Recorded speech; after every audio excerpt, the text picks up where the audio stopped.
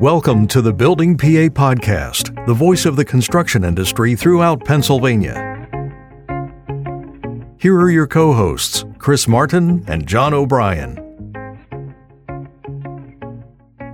Hello, and welcome to the Building PA Podcast. I am one of your co-hosts, John O'Brien from the Keystone Contractors Association, coming to you from the Quandle Studio right here in central Pennsylvania. Joined as always by fellow co-host and good friend Chris Martin on the western part of the state. Chris, hello. Hey, John. I truly appreciate that, good friend, because I feel the same way. I'll push it right back at you. Hello, everyone, and thank you for joining us on the Building PA Podcast today. As John mentioned, I am Chris Martin, and I am president of Atlas Marketing, and you can check us out in between listening to episodes of the podcast. You can check us out at atlasstories.com. And I am coming to you today from the Stalwart Insurance Group studio in Sewickley, Pennsylvania. And we are extremely happy and joyous to have with us a really timely conversation about price escalation. And with us is Maria Elliott with Barley Snyder. And she is extremely well-versed in this topic. So, Maria, thank you for joining us. Thank you, Chris, and thank you, John. I appreciate you reaching out to me on this timely topic. You bet. Welcome to the show. It sure is a hot one. Yep, absolutely. I would imagine that over the last couple, 18 months to 2 years, this has been one of those head-scratching moments where every single one of your clients has gone, Maria, help us. What do we do? Yep. Absolutely. I just got an inquiry today for the same exact request on putting an escalation clause into a contract. So yes, it is very timely. And I should add, it's been very interesting over the last 2 years, of course, with the onset of COVID, of how the shift has gone in what the particular hot topic in construction is. In the beginning was the force majeure provisions, right? And then now that we've seen the ramifications of COVID and seeing price increases, now it's the price escalation clause. We need to put that in our contract because while we were doing a construction project in the midst of all of this, we had a set price earlier, and then all of a sudden prices increased and we got stuck with the price differential. So we don't want to get burned again. So It's interesting to see the shift of what are the more important clauses as we kind of go through this whole pandemic, and hopefully we will get out of it soon. But it's going to be interesting to see what the next phase might be. Yeah. I know. Cross our fingers. Let's get out of this. Please. We're so close. I hope. I know. We are. It seems like over the past 2 years, we've kind of touched on this topic and it's kind of worked its way into some of the episodes. But I'm excited to dedicate a whole episode to this topic. So great to have you here. Why don't we start with how should we negotiate such clauses and, just start right at the front. Yeah, absolutely. So I will say at the outset, there's so many different ways to negotiate it. I, in fact, just learned a new way today that one of my colleagues was telling me about that they did for a client. So I'll go through these different ways of doing it. So the concept basically first with an escalation clause is that the escalation clause allows a contractor to build in ahead of time in the contract an opportunity for the parties to realize up front that there's going to be price increases. And how do we address these price increases? Who's going to take on the risk of paying for the price differential? And it could be either the owner taking all of it, and that would be one way to negotiate it, or it could be the contractor taking all of it, and that could be another way to negotiate it. Another, maybe more equitable way would be that the parties would split what the price differential would be, and that the parties would agree upon this ahead of time. There also is a different way of doing it that maybe you just focus in on a particular material that people can foresee would have a price increase. The one that I just learned about today was negotiating it or writing it in such a way that the parties recognize that the initial number that's given is just an estimate. It's based on time and materials. and that there are going to be price increases, but the price increases are related to a specific objective. And in this case, it was a software that determines what the prices are over time. So it's a very objective standard that's being used as to what the price increases are. You may find out that a lot of contractors don't want to talk in terms of percent increases because then they have to reveal what all the original prices are. And if they have a fixed fee, they don't want to reveal what their vendor percentages and overhead are. So they might be a little protective of revealing all that information. Now, if we're doing an open book, that's a little bit of a different story. There is going to be more of that sharing of information. So there's just so many different ways to negotiate an escalation clause. On the flip side, there could also be a negotiation for what I call a de-escalation clause. This may be where this is more of a tit for tat. Fine. You want to have the burden on me as the owner to pay for the price increase. Well, if there's a price decrease, which I can't imagine in today's environment, there really is, but who knows? There might be.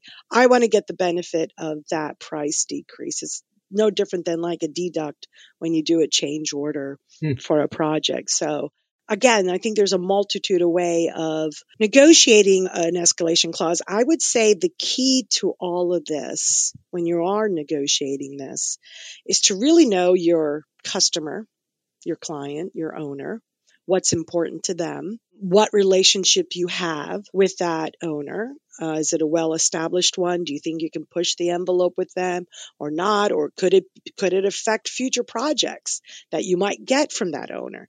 So there's a real delicate balance that you have to think through all of this. If it is a new client, do you want to hit them up front real hard with, now you got to pay all the price increase? Yeah. So it could really go so many different ways. And a lot of this may be testing the waters, get to know the client, get to know the owner. So then that way you can really find a good, amicable way to start your project. Because, if you already have difficulty in negotiating a contract up front, it kind of sets the tone for the rest of the project. Sure. So you really want to have a good relations with the opposing party, if you will. Maria, do you get, when you're going through this, do you get a lot of pushback on the owner side?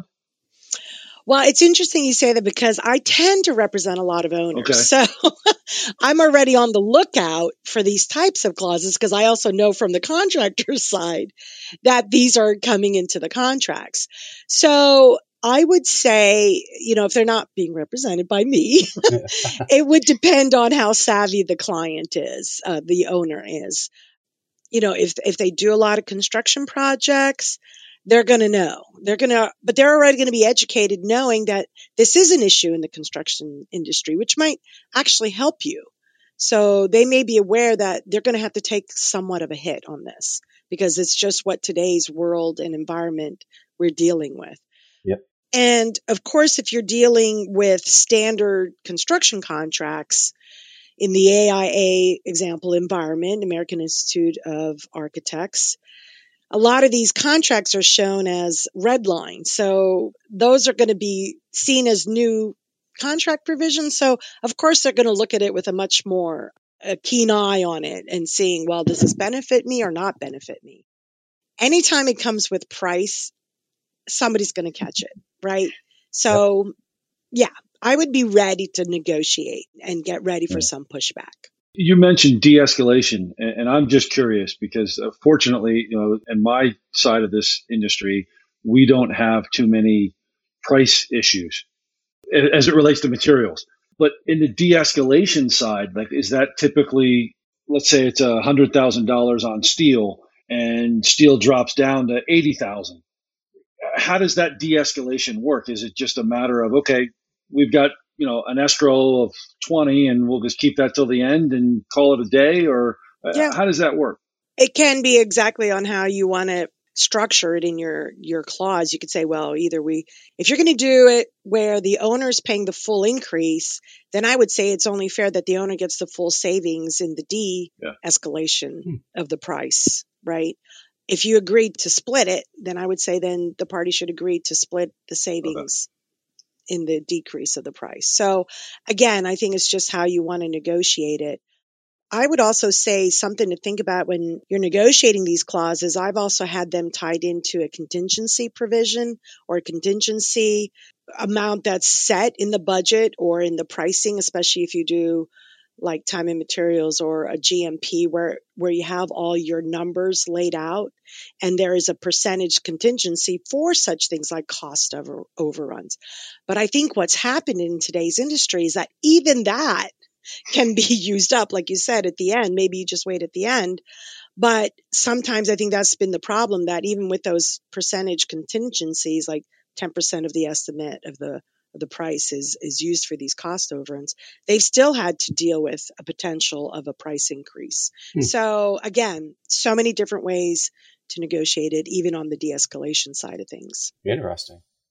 When it comes to this topic, price escalation, what are kind of your thoughts or opinions between public, private? Does it differ at all? Do your strategies differ at all? And as far as commercial versus real estate, does that differ at all? Well, it's interesting that you say commercial versus residential, because the inquiry that I got from a client today was a residential builder. And so sometimes you think with residential building, there isn't going to be these escalation clauses, but you know what? No one's immune, no pun intended, from this. The price, sorry, I had to put that in there. No one's immune from COVID and the effects that it's had. And they tend to deal more with a stipulated sum because homeowners, they're going to have to go to the bank to get a loan. And so they really want to see a more fixed price. So unfortunately, these home builders are getting hit really hard if there's been a price increase. And usually those will have to be done by a change order. So I would say the language could be the same for both. But I think when you deal with residential, you're going to have to be much more consumer friendly because there's a lot of the consumer trade protection laws that are out there for them. That said, I would say use the same technique even in your commercial contracts. The clearer that you can be, the more important it is in your making sure that your contract clause is enforceable. Because in the end, that's what's going to happen. If they really don't, if a party felt like they got screwed and that amount is large enough, they're going to take you either to court or to arbitration or mediation. So that's why I'm saying it's really important, even with the relationship up front. Make sure everybody understands how this clause works, because you don't want somebody in the end said, I got screwed over this, right? Because then that leaves a bad taste in everyone's mouth. And then you want to avoid litigation. I mean, I know I'm an attorney and, this is how we make our money, but, well, not me. I negotiate construction contracts. I try to do it up front, but nobody wants to go to court. No. It just leaves a really bad feeling for everybody involved. Sure. So you mentioned residential and commercial. Well, I forget what the other part of it. Well, the other part was like your thoughts comparing, just in the commercial world, comparing private versus public work.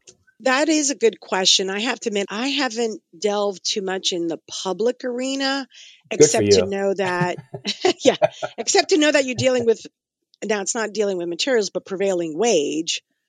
So, I don't know. I'd have to ask one of my colleagues about that, but that's a good question. I can't imagine why you wouldn't want to do that to protect yourselves as well. But the thing with public contracts is you're even more under scrutiny, right?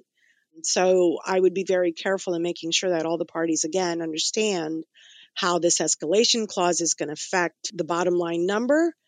Also think about if there's grants, RACB grants that are involved with this, how it affects that, how it affects your loans, your lender, the owner. They're going to have to be aware of this ahead of time and build in that cushion, that contingency, because they may have to go back to their lender to ask for money or to go back and get more financing on the public side with grants. So this could be a real touchy subject for all parties, depending how much we're still dealing with the price increase. So again, just really get to know your industry, your materials, keep a close monitoring on it so that way you can avoid any pitfalls or obstacles in the future when you actually have to deal with the price increase. Admittedly, you're an attorney, and I'm going to ask a question about trends as it relates to supply chain and material costs. But what are some of the trends that you're seeing from your clients regarding those? Is this something that is going to continue for the next 2 years? Is it something that everybody should just include in their contracts as a CYA moving forward? Where does that go? So one thing, because of course nobody can ever predict the future, even with the crystal ball and seeing what we've encountered so far. But one technique that you could probably do with your contract is maybe make this escalation clause as an addendum. So that way you can use it on a case-by-case basis. If you're doing a very small project with not a lot of price increases, then you don't need it. If you're dealing with a more complex, longer-term schedule for the project, then include it because you're more likely to encounter, fluctuations in price. So that would be my technique to recommend. Have it there on a case-by-case basis, have it prepared, ready to go, and then be ready to use it depending on the type of project that you're dealing with. That's good advice. I hope so. Absolutely. Yeah. Because again, I'm not seeing a slowdown right now, especially since, again, I told you that a client already asked about escalation clause. So that tells me, we're not seeing any slowdown yet. There's no end in sight. No Right. end in sight, Yeah. There's nothing. Yeah. Keep it going. Right. Cover. CYA. Yep. Absolutely. Yeah. Well, Maria, what do you see as the best way to use escalation clauses or price escalation clauses at any time? How do you typically incorporate those? Well, again, you can do it as the addendum. So that way it's really a visual for the people to see it. If you're going to include it in your contract, not as an addendum, I would put it right where the price numbers are. So that way people realize, it's a natural segue to say, okay, here's my estimate, or here's my stipulated sum, or here's the GMP. But on the other hand, we may have a price increase. So it's right there in tandem, knowing that this is a number, but it could increase. So that's kind of where I would structure it. I don't know if I've answered your question directly, but besides negotiating on a legal basis and what these words and what these clauses mean, I have found over time that it's also a visual thing. Putting a certain provision in the right place can mean so much more. It can be so much more effective if you understand. There's an art form. Absolutely. There's an art form to contract creation. Absolutely. Yeah. And maybe I'm such a visual person and I've done a lot of graphics and just, I've incorporated that into my practice of also knowing how to do the art side of, like you said, there's the art of negotiation, there's the art of contract drafting, if you will.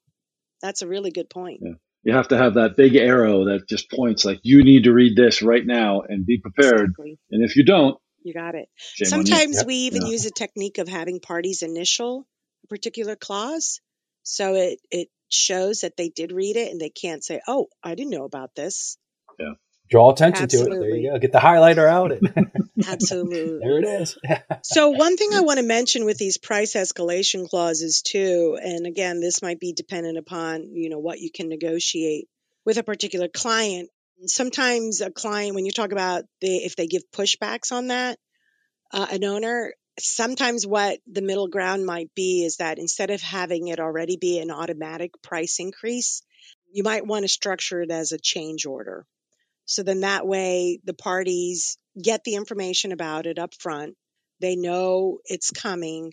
They have time to review it, and then they agree to it as a change order form.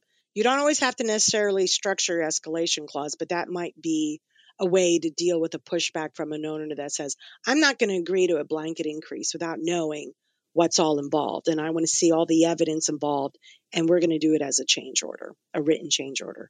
So that might be another technique to use too in negotiating these escalation clauses. And I would imagine from both sides, contractors are comfortable, and I know I'm putting words in somebody's mouth, but contractors are a little bit more comfortable with change orders, and I would imagine owners are too. But again, to your point, you put that in the contract, and this is how we're going to handle it, and there's an agreement up front. I think that's, again, some fantastic advice to our listeners, and let people, be prepared for that. Yeah. Handled on the front end. You got it.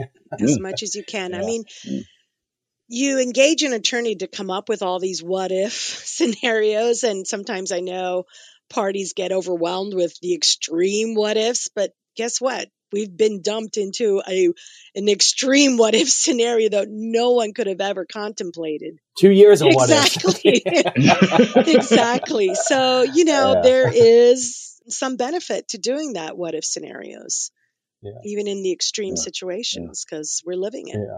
Yeah. A little investment up front sure as heck saves a lot in the end. Yeah, I try to advise clients in that perspective because so many clients want to use form contracts, form documents.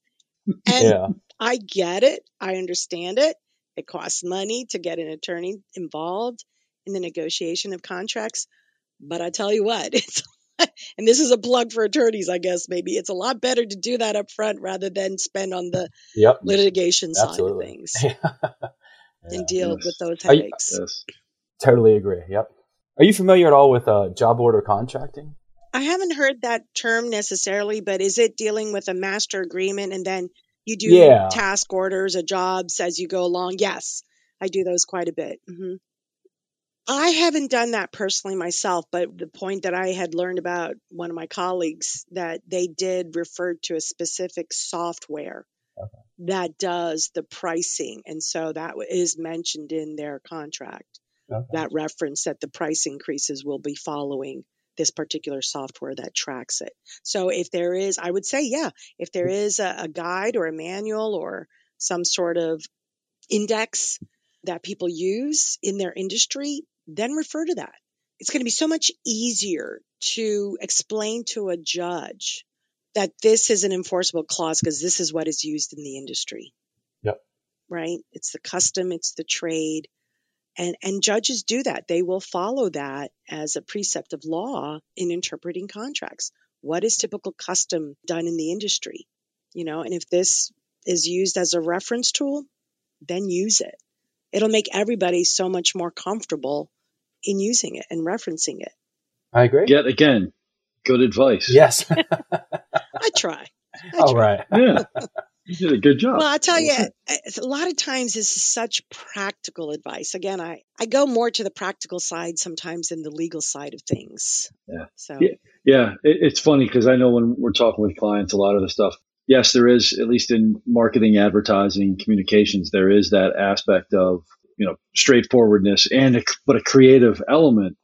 But a lot of the times it is just trying to, ask the questions, understand it fully so that you can then provide the best counsel, direction, recommendation, strategy so that everyone is happy. And that sounds like that's your approach. So that's a nice thing for the industry. Yeah. Yeah, and maybe it's because I had another profession before I became an attorney. And it was in writing and scientific and technical writing. And a lot of it was, besides, the marketing aspect of things with publications that we would create, but a lot of it was know your audience. Yep. Know your audience even before you put pen to paper. And so I've incorporated that element into my practice as well. Know your client, know who the opposing party is, you'll just have an edge so much better, and it'll help you and guide you so much better. Yep. Know the client, know the details, know the project. You're good to go. Absolutely. Yep. Common sense stuff. Like I said. Yeah. John, we could use some of that, can't we? We can. Well, I thoroughly enjoyed this discussion. I don't know about you, Chris. I was just going to say the same thing. You took the words right out of my mouth, as always, my man. And I would like to have Maria back on, but not talking about this topic. Hopefully this kind of settles down a little bit. We can talk about something else. We need a breather here. That's we do. For sure. Yes. That's for sure. We all are caught up in all of this. Yeah. But definitely, I would love to come back. Good. Okay. It's fun talking to you guys. All right. Thank you. Pretty easy going. Well, you're on the list then. Yeah. Maria, thank you so much for joining us on the Building PA podcast. Absolutely. And, thank you. We look forward to the next time. Great. Take care. Thank you, Maria. See ya. Bye. Thank you for joining the Building PA podcast. To stay up to date, follow us on LinkedIn and Facebook, and visit buildingpapodcast.com to subscribe to upcoming shows. Thanks for listening.